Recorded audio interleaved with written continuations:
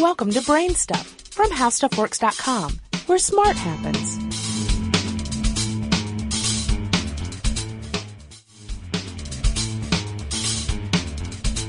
Hi, I'm Marshall Brain with today's question. Are all blood types needed for donation? So let's start at the beginning. A blood group or a blood type is based on the presence or absence of two different proteins called A and B on the surface of red blood cells. Because there are two proteins involved, there are four possible combinations or blood types, known as ABO groups. There's type A blood, where only the A protein is present. There's type B blood, where only the B protein is present. There's type AB blood, where both proteins are present. And then there's type O blood, where neither protein is present. And this is about 40% of the population. In addition to the A and B proteins, there's another protein involved called the RH factor, RH for rhesus monkeys, where it was first identified. And the RH factor is either present plus or absent minus.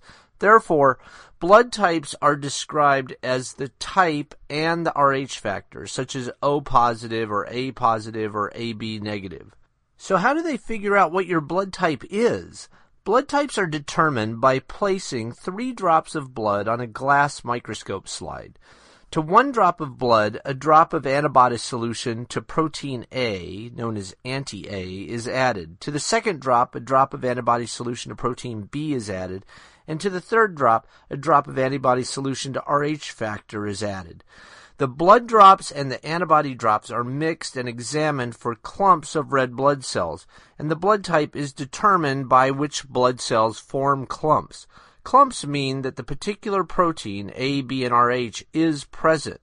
For example, clumps in anti-A and anti-RH, but not in anti-B, would indicate a person with type A plus blood.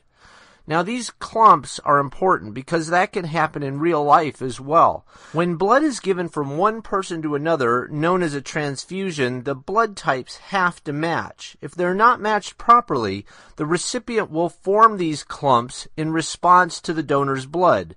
The clots will lead to heart attacks, embolisms, and strokes. It's called a transfusion reaction. And when thinking about these reactions, 2 types are special. There's type O minus blood. It's called the universal donor because it can be given to anybody. It has no proteins that can cause the clumps. And then there's type AB positive, which is known as the universal receiver because the recipient has all the proteins, and so none of these clumps are going to form no matter what kind of blood is pumped in. Finally, the RH factor is important for pregnant women. If an Rh positive man and an Rh negative woman have a child, the child can be either Rh positive or Rh negative depending on the genotype of the father.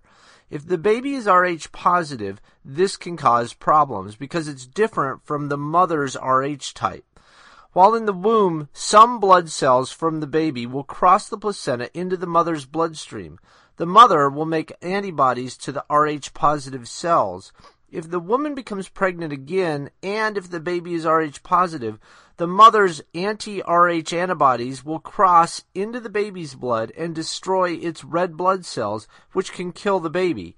If diagnosed early, it's possible to save the baby under these circumstances by replacing the baby's blood with transfusions that are free of the Rh antibodies.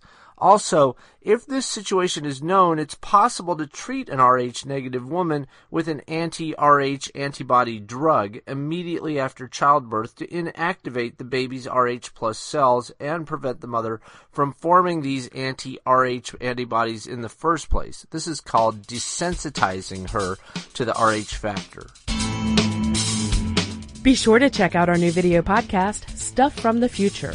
Join HowStuffWorks staff as we explore the most promising and perplexing possibilities of tomorrow. The HowStuffWorks iPhone app has arrived. Download it today on iTunes.